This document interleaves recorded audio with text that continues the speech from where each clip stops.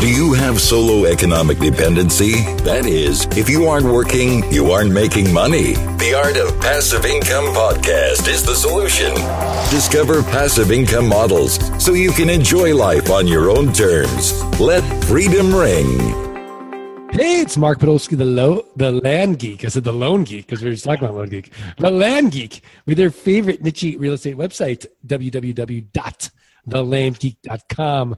And before we get into today's very impressive podcast guest, whom is going to talk to us all about his very cool business model, I would be remiss if I did not properly introduce my co-host, Six Sigma, the smartest guy in the room, Scott Todd from scotttodd.net, landmodo.com. And most importantly, if you're not automating your Craigslist postings, postingdomination.com/the Land Geek. Scott Todd, how are you? Mark, I'm doing good. All right. Well, I do want to just remind everybody today's podcast episode is sponsored by Lone Geek. LoneGeek.io, the fastest, the easiest way to start automating your payments from your borrowers. LoneGeek.io. Don't be like me when I first started and spend all your Sundays manually working with these old spreadsheets or overpay with some other business, or software that really doesn't even solve your problem. It actually creates more problems. Learn more. LoneGeek.io. Okay, let's get back to our... Mark, for Lone Geek, did you develop it yourself or did you have to hire somebody? I had to hire somebody, and it was a total crapshoot. I did a little bit of due diligence, asking probably wrong questions. Yeah. And then the other issue is I don't know how to code. I couldn't tell you if my code's crappy or not, honestly. Yeah. Well, our guest today, he's going to help us with that and more. And more. All right. Well, let's talk about Matan Griffel. If you don't know who Matan is, he is the co-founder and CEO of a very cool company called 1 Month. Matan is also a professor at Columbia Business School and was named one of Forbes 30 under 30 game changers in education. Matan Griffel, how are you? Hey, Mark. Hey, Scott. How are you, man? I'm doing really well. How are you guys? Awesome. So, Matan, what was the thinking, the entrepreneurial journey, if you will, of starting 1 Month? And more importantly, what did you learn about it? And this is like 3 questions. Let's just start with that. Let's just start with your entrepreneurial journey. I want us to start peppering you with questions. Yeah. So actually a lot like yours with Lone Geek, to be honest. I was working at a startup and my boss gave me a copy of the 4-Hour Workweek, probably in the worst move that any boss could do if you don't want your employee to leave immediately and try to start their own company. I read it and I immediately fell in love with the idea of, passive income, working from wherever, taking control of your life. And so I came up with at least 4 different ideas that I wanted to test out. But unlike you, and maybe like some of the listeners, I actually didn't have the money to pay someone to build it for me. I had maybe $5,000 saved aside for, trying stuff out, but I knew that I didn't have a lot of money to make mistakes, hire someone. If it didn't work out right, then I knew that I'd be in a lot of trouble. So actually I had a friend who convinced me that I should learn how to code on my own. And I think I ignored him for a while, but then when I had a lot of trouble finding someone to build it for me, you keep pitching people I'll give you equity in this thing or something like that if they build it for you. With developers, they're in such high demand from companies like Facebook or Google or, Twitter that they're not really going to build your idea for free. They kind of, you have to pay them a lot of money because they're getting competed out from all sides. So my friend eventually convinced me hey, if you want to make this thing happen, you're going to have to learn how to do it yourself. And fortunately, he gave me a list of resources to check out and I went through it. And that's kind of the journey that started 1 Month. It was initially it was my passive income project. I realized that learning how to code, like most of the resources I found were way too complicated. They were not written for beginners. They were built using old technology, or they would teach you stuff that like was popular in the 80s or 90s, but not like the most modern stuff that was actually a lot easier. And so I thought, man, someone has to make this like easier for people. I wish that someone made it easier for me when I started. So that's kind of why I started 1 month. Great. And what were some of the challenges that you faced, and how did you overcome them? I mean, some of the big challenges were like when all of these guides are written, assuming you already know what you're doing. Like all of these were written by computer scientists. These are people who are really smart, but they're not good at explaining stuff. So most of the guides that I found were either, really, really fast, really complicated. I would get lost like 5 minutes in because they would mention this concept, and I'd be like, I don't even know what you're talking about, man. Right? Like, walk me through this. Or they would go way too slow, and it would just be boring, and I'd be building, like a tip calculator, and I would be like, I don't get why I'm doing this. And so the challenge was like, how do you deliver the right information to people who maybe have never touched or looked at a line of code in their life? Like maybe you've right-clicked on a page by accident and like viewed the source code and then freaked out and been like, so maybe you've seen that. But I assume that most of my students, just like me, had never seen code before, never studied it, and yet you want to be able to do something. Nowadays, there's a lot of tools that make it easier for you to build a site. For example, like you've got WordPress and Squarespace and, a lot of the tools you're talking about. But there's still a point where it's just, really useful to be able to edit some HTML yourself. Scott, what do you think?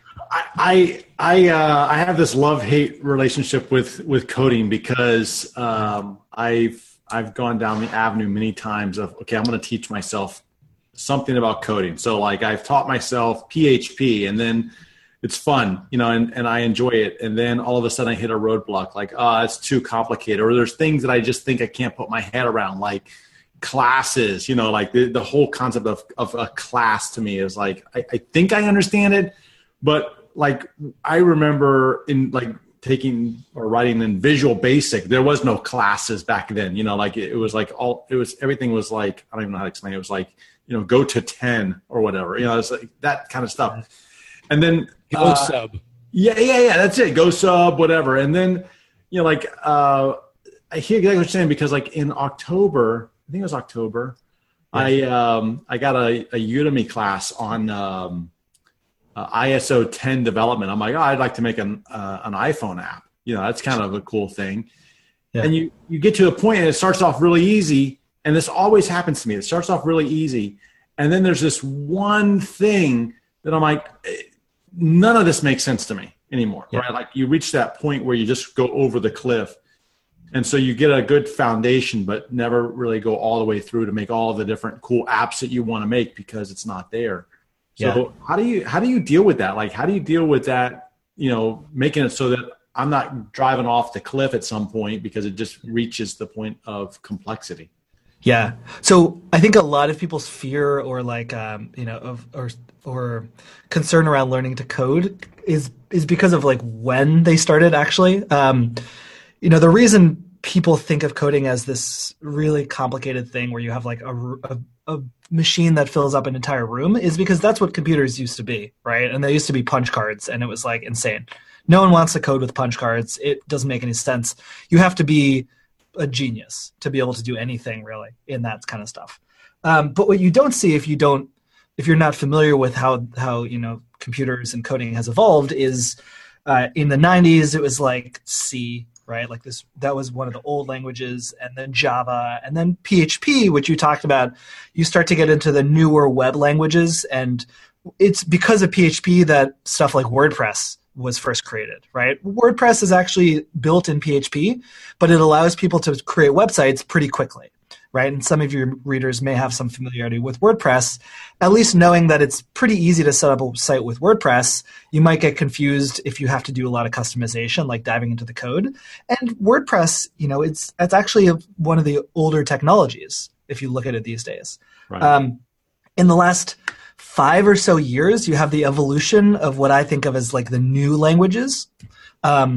Ruby on Rails is an example of this. Ruby on Rails is it's a language, and it's kind of like a language for designing websites really, really quickly. Kind of like what WordPress used to be, but WordPress is really built for blogs. If you want to build a site like Twitter or Facebook or Pinterest or something like that, Ruby on Rails is the way to go. And actually, Twitter was built in Ruby on Rails in like 2 weeks, right, to show you how far we've come. So nowadays, when you're learning coding, and I say coding in quotes, you're not learning what you used to learn like 10 years ago or 15 years ago, where it used to be understand how binary zeros and ones or whatever works, where you would actually have to study for 4 years. Nowadays, you're learning something like Ruby on Rails, which is a lot more like connecting services together, where people have already done most of the hard work for you.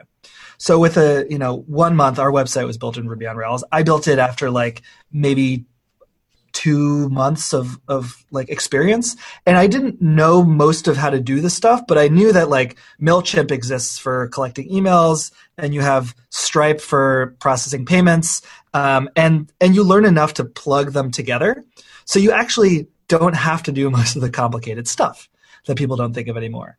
But it's because people aren't aware of like the new tools that exist that I think they get a little bit scared. And I'll be honest, like PHP is like a pretty horrible language, so I wouldn't recommend anyone learn it. And Java and C++ and all that stuff. These days, I think if you really want to start somewhere, start with Ruby on Rails or start with Python. Those are two like really in-demand languages, and they're a lot easier to use than all the old stuff. So Matan, if I had to start coding right now, based on what you said, like why wouldn't I just go to Zapier and just figure out like how can I just connect all these these services together and create apps and just create automation? Like Scott Todd has literally taken all these Zaps and integrations and hard coded them, and now we are 90% automated in a proprietary way in our business, just software. And I mean, like in Mark, what we did was we used Zapier and some other web services to like do the proof of concept on it, right? Right. And then once we had it built the way we wanted to, with all these web services connected, then we took it to a developer and said, now make it ours. Yeah. And the secret to this, by the way, is when you're using like Zapier, actually both ways are the correct way to pronounce it because no one knows. You're coding, right? You are using code and you're building something, which 5 years ago someone would have had to actually do using code. You're coding. It doesn't look like what we think of as coding in the same way that editing like a MailChimp template to make it look the same way. We don't really think of that as coding, but it is coding because you're just fundamentally messing with this bottom layer. And yeah, I mean, we have a kind of a saying in development that like the best code is no code at all. If you can solve a problem without having to write any code, that's the ideal. And so even for me, as someone who knows how to build a website, I still built my website with like a Squarespace because it's faster, it's easier. It's a lot, I enjoy it a lot more. But if I reach a point where I'm limited by what the tool allows me to do, then I know at least, okay, I'll have to build that, customize that myself, or hire someone to do it.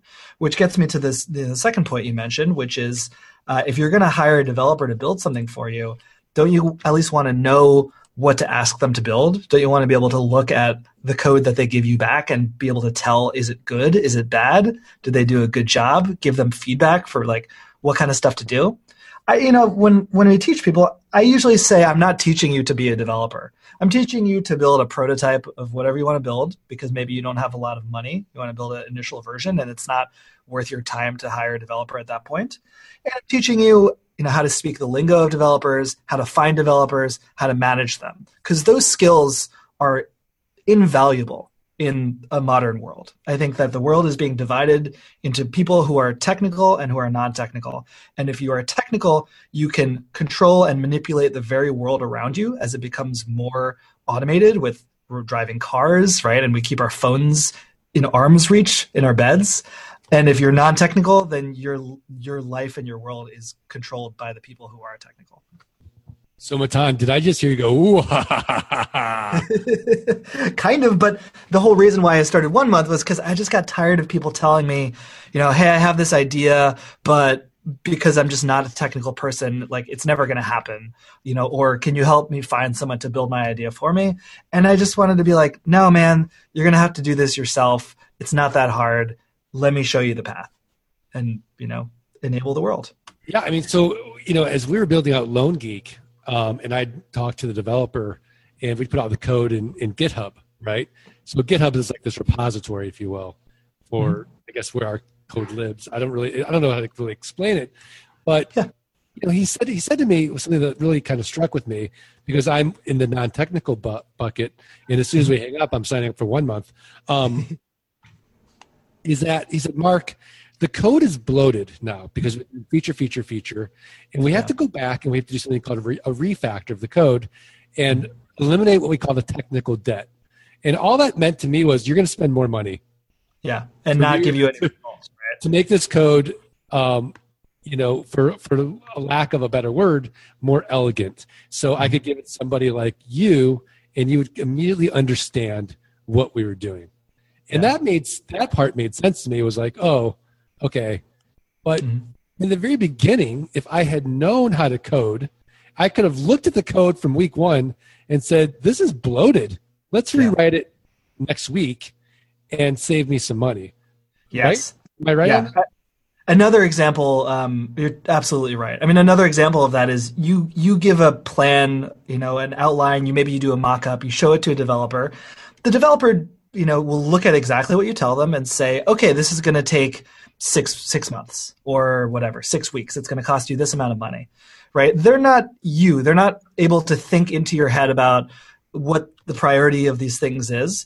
If you know, okay, I don't have 6 months, I need something in a month, but you know that like that search box in the corner is going to take a little while to build and you don't really need it, you might say, okay, well, scrap the search box. What about now? And then you might get a response where they're like, okay, yeah, we could probably do that in 4 days, right? And I've seen that happen time and time again, and unless you have the knowledge to be able to make decisions like that, you're not really an effective manager. You're not really effective at organizing the resources in your business, right? To be able to talk to them, maybe brainstorm what kind of tool you're going to be using for them. Otherwise, you're at kind of at the will of your developer. If they tell you, I'm going to use Braintree to process our payments because that's what I know before, and you say, actually, I've heard of Stripe, and Stripe seems to be a lot easier to use and it's cheaper, so let's go with that. You're going to make a much better decision there at the end of the day. And I also think it's important, to your point is, as you're managing people that are in a technical role, you need to be able to figure out at some point a certain application, like you said, Braintree, for example, at some point you have to know okay, that we've spent too much time trying to get that to work and it's not working. So cut and let's go over somewhere else. Yeah. And being able to make that, it's sunk cost because, you've already put in time and labor into it to realize it's not going to work the way you want it to. But being able to make that decision and say, stop and let's go over here and know the other technologies that are available. Yeah. I think that's where if you're a manager, I don't care what your business is, you can say you're not a technical person, but you really do need to sharpen that tool set. Yeah. Because you're going to have to manage people that are technical in nature, and you need to figure out, like you said, how to speak their lingo, speak their language, and know, okay, something's not right, and just at least have enough information to cut it short and move on. Yeah, and you'll have to find a developer anyway, eventually, right? So knowing where they are, and then also even when you have a developer, sometimes it doesn't make sense to go to them for everything. You see your website, you want to make a little change here, the text is wrong, or change the color. It's way easier, way faster, and way cheaper for you to just go in there and make the change, especially when it's simpler. It's a lot easier to change someone else's code than it is to write stuff from scratch. And so to not feel afraid to dive in and to make changes will save you a ton of money in the long run. It'll get you something closer to what you actually want than what you have in mind. And it saves time. Yeah, I mean, Matan, I'm sold. I've read somewhere that software is the new oil. And in a lot of ways, I agree with that. especially when you're making that argument, like the world's going to be divided between the technical and the non-technical. And we can see out in the distance, the Internet of Things is coming, right? If you can develop right now for Alexa or Google Home, or any of these other new home automation pieces, like you've got something really valuable. So if we look at it from a business perspective, right, this is not just a passion project now. You can really open your mind and free your mind to different type of, software as a service type of, passive income type of businesses. The world really opens up to you in a way that you may not have seen. And I think that in and of itself could add a lot of value. So my question is, from your point of view, right, who shouldn't learn how to code? And then the other question is, well, if we all should learn how to code, and and you're saying, look, the best place to go is right now Ruby on Rails. After we do that, then what do we do? That's a really good question, and I love the intention of the question, because you can't have a blanket statement like everyone should learn. Well, there's got to be some limit there, right? The people who shouldn't learn how to code are the people who their time is more valuably spent somewhere else. I'll give you an example. Peter Thiel, controversial guy, right? Some people love him, some people hate him. He believes that everyone should learn how to code. He doesn't know how to code. But he knows a lot of developers, and he knows a lot of people who are great at managing developers and people who can do that for him. And he recognizes, probably correctly, that his time is better spent doing what he does, which is strategy, which is getting the financing, which is building a vision and building a company. And that's great. And he might recognize that if he were younger and he didn't have the resources that he has now, he probably would start that way. But because of where he's gotten to, it doesn't make sense. Now, that doesn't mean that he's afraid of diving into the technical details. I'm sure that he's at least technically minded, in the sense that he's not afraid to, try to dive into some technology if he needs to. Elon Musk might be another example, right? Where he's not building the technology. He's not building the rocket ship himself. He sure as hell knows about rocket ships, and he taught himself all that stuff. Like, he didn't know anything about rocket ships when he started SpaceX. But it's not going to be worth his time. And so I think that's really up to each person to decide, what level of technical proficiency do you need to be able to accomplish what you're trying to accomplish? I think for most people, the answer is more than what they currently have. But it doesn't mean that you need to learn a programming language, for example. I like that answer. So, Scott Todd, we're working with two different types of developers, right? And it's really interesting. One of our development teams are in India. Mm-hmm. The other development team is in Silicon Valley. One's going at an extremely fast pace and is costing about $1 billion. The other takes a little longer, getting the job done. Maybe doesn't look as pretty, but it's costing like $1, right? If you're a software engineer right now, are you scared about that wide chasm of pay? And like, if I'm a big company, I'd outsource everything to India, as long as I knew enough code that you just taught me at 1 month, so I knew I wasn't getting screwed by the Indian developers. Yeah. I think software developers now are not scared, but they should be scared. I think the reason they're not scared is because for the last few years, there's been so much demand that your average developer gets a salary of like $130,000 a year, right? That's like right out of college. As an iPhone developer, you can do it. You can make at least $150 an hour. And there's this belief, and I think a lot of developers think very highly of their own skills, that you'll never get nearly as high quality going to India or paying less, right? That you get what you pay for. And that may even be true right now for the most part, but it's not true forever.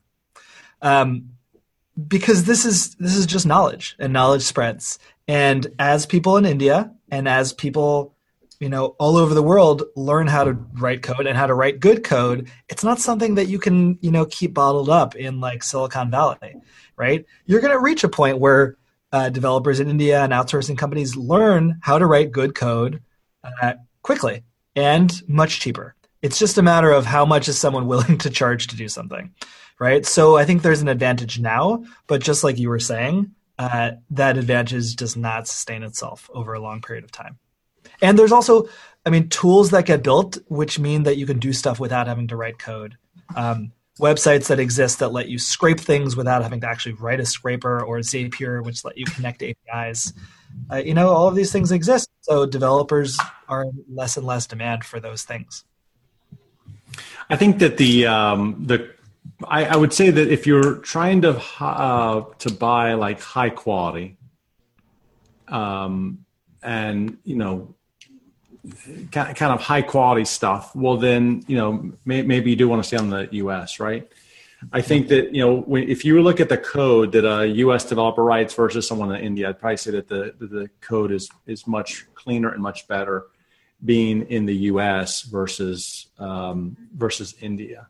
Yeah. And that gets to something that you said before, Mark, which is about, technical debt. It's a concept a lot of people don't really understand until they start learning about code. But it is true that you can write bad code.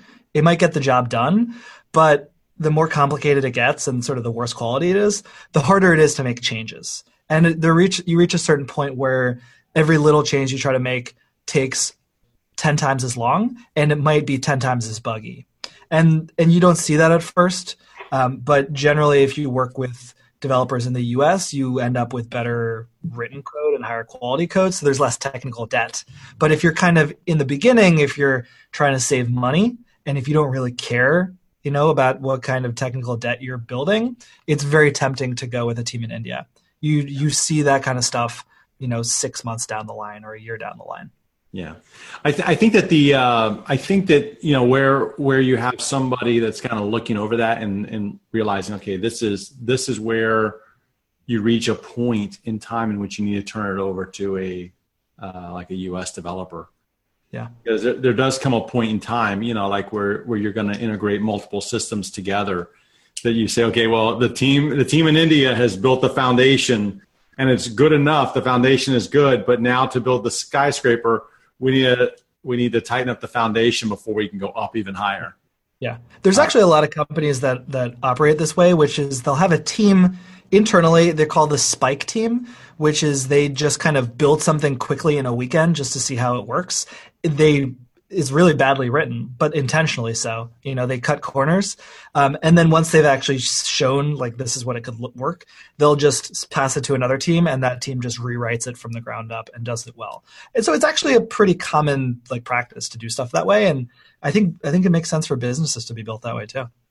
One of the teams that I managed when I worked in my corporate job was kind of a rapid applications deployment team, which was just that, like, here's a problem we have, go fix it fast at any solution possible, go fix it, and basically create a Band-Aid so that we can then go and look at what the long-term solution is.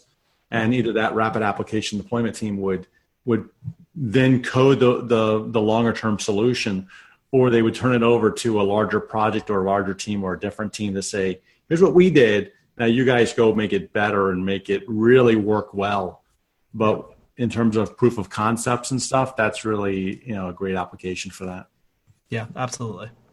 So Matan, how do we manage our developer? What are best practices? Best practices. Be very specific in your scoping of how much time you want to let them do something before they come back to you and show you what they have. A big mistake people make in the beginning, and this is true for outsourcing in general, is giving someone a task that's kind of ambiguous and just not telling them, how much time they should spend on it. So what you get back is not what you wanted, and they spent 20 hours doing it. So saying, here's sort of the entire scope, but what I want you to do is I want you to spend 3 hours working on it. Wherever you're at in 3 hours, stop, show me what you have. Don't move on until, I've given you feedback or I've given you the go ahead. And you can do that more in the beginning, and then over time give them more and more freedom as you feel confident that they're building what you want. But in the beginning, you want to increase the amount of communication as much as possible, and also, do as much planning as possible. And you don't know when you're starting how much planning or how much diagramming or stuff is necessary. You don't know what you don't know until, you run into the problems. And so saying, do this for 5 hours, give me back what you have, will help you realize like, oh, I wasn't specific enough here. So let me actually get a little more specific with what I'm looking for. When you were developing 1 month, what would you go back and change again and do over again? Oh, what would I do from the beginning? That's a great question. I mean, when I was first starting, the biggest thing for me was I integrated payment processing really quickly with Stripe, which was the best and the worst thing because suddenly it got serious. Suddenly I was getting credit cards from people and making money from them. And so it was really like up to me to figure out how to make sure it didn't break. And it was a hell of a motivator for sure. One thing I would probably do a little early on is do what's called automated testing. And automated testing is you write tests that goes to a certain page, make sure it loads properly. If it doesn't load properly, that's because there's an error, and you won't even be able to actually, get your code live on the website unless all the tests pass. And there was certainly a few situations in the beginning where I was in such a rush to get it out, I didn't write tests for stuff. And so I would, there was one time where I was boarding a plane and I got a tweet where someone was like, hey, what happened to your site? It's down for me. And I didn't realize because I just pushed code from like the airport lobby that I broke something. And I was sitting in my seat, like about to take off.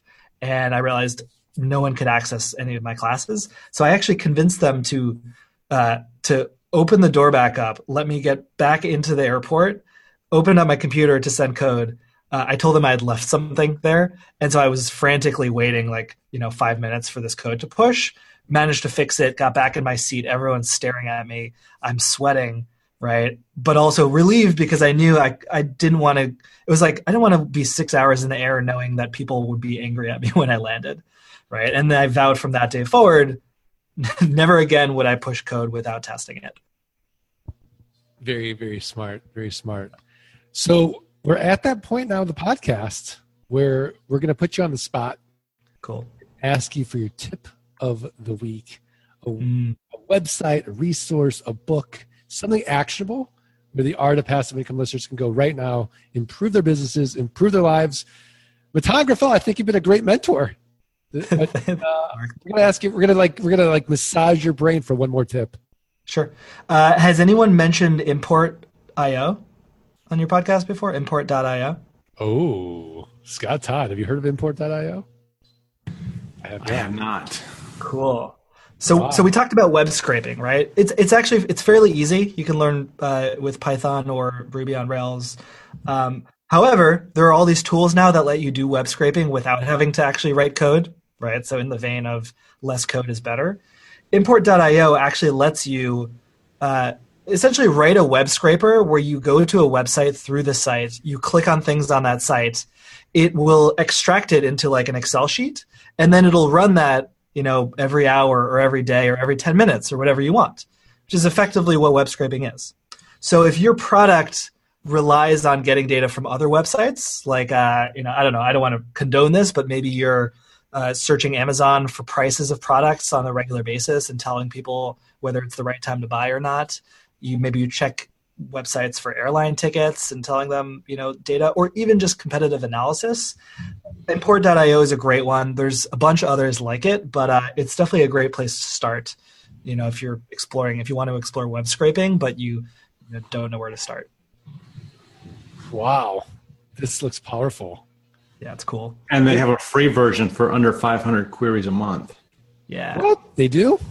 Yeah, it's when you go below the pricing page, it says looking for our free offering, sign up here. Free provides 500 queries per month. Sign up. Wow. Yep. I have no relation to them. I just like them. Import.io. I like them too. I like them too. Great tip. Cool. Man. He just dropped the mic on us. He just dropped the mic. Wow. Check it out. Scott, you got a tip? Well, this is lame, but I'll give it a shot. Check out, this is for my MailChimp friends.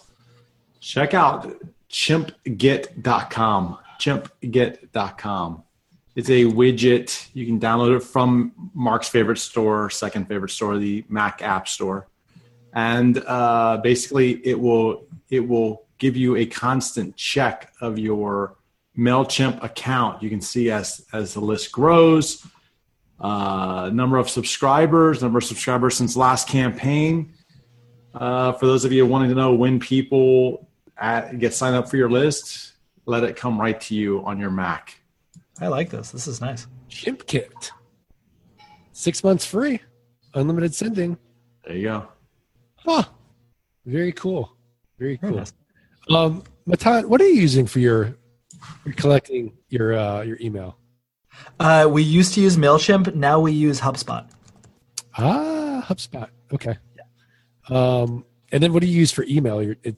Just the outbound emails? Are you using HubSpot? Yeah, we use HubSpot, and for the more transactional stuff, we use Customer.io.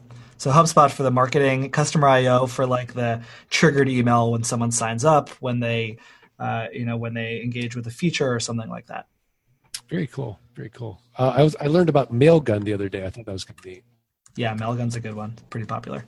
Well, my tip of the week is let's start learning to code. Yeah. The technical and the non-technical, unless you're in, that rarefied air of billionaire CEO status and your effective hourly rate. How high should your effective hourly rate be, Matan, before you say, look, I don't need to know this stuff? It really depends on how much work you want to do, right? You don't have to make that much money, but I'm going to say above $100 an hour. All right. So so check out onemonth.com and start learning. And bridge the technical gap, right?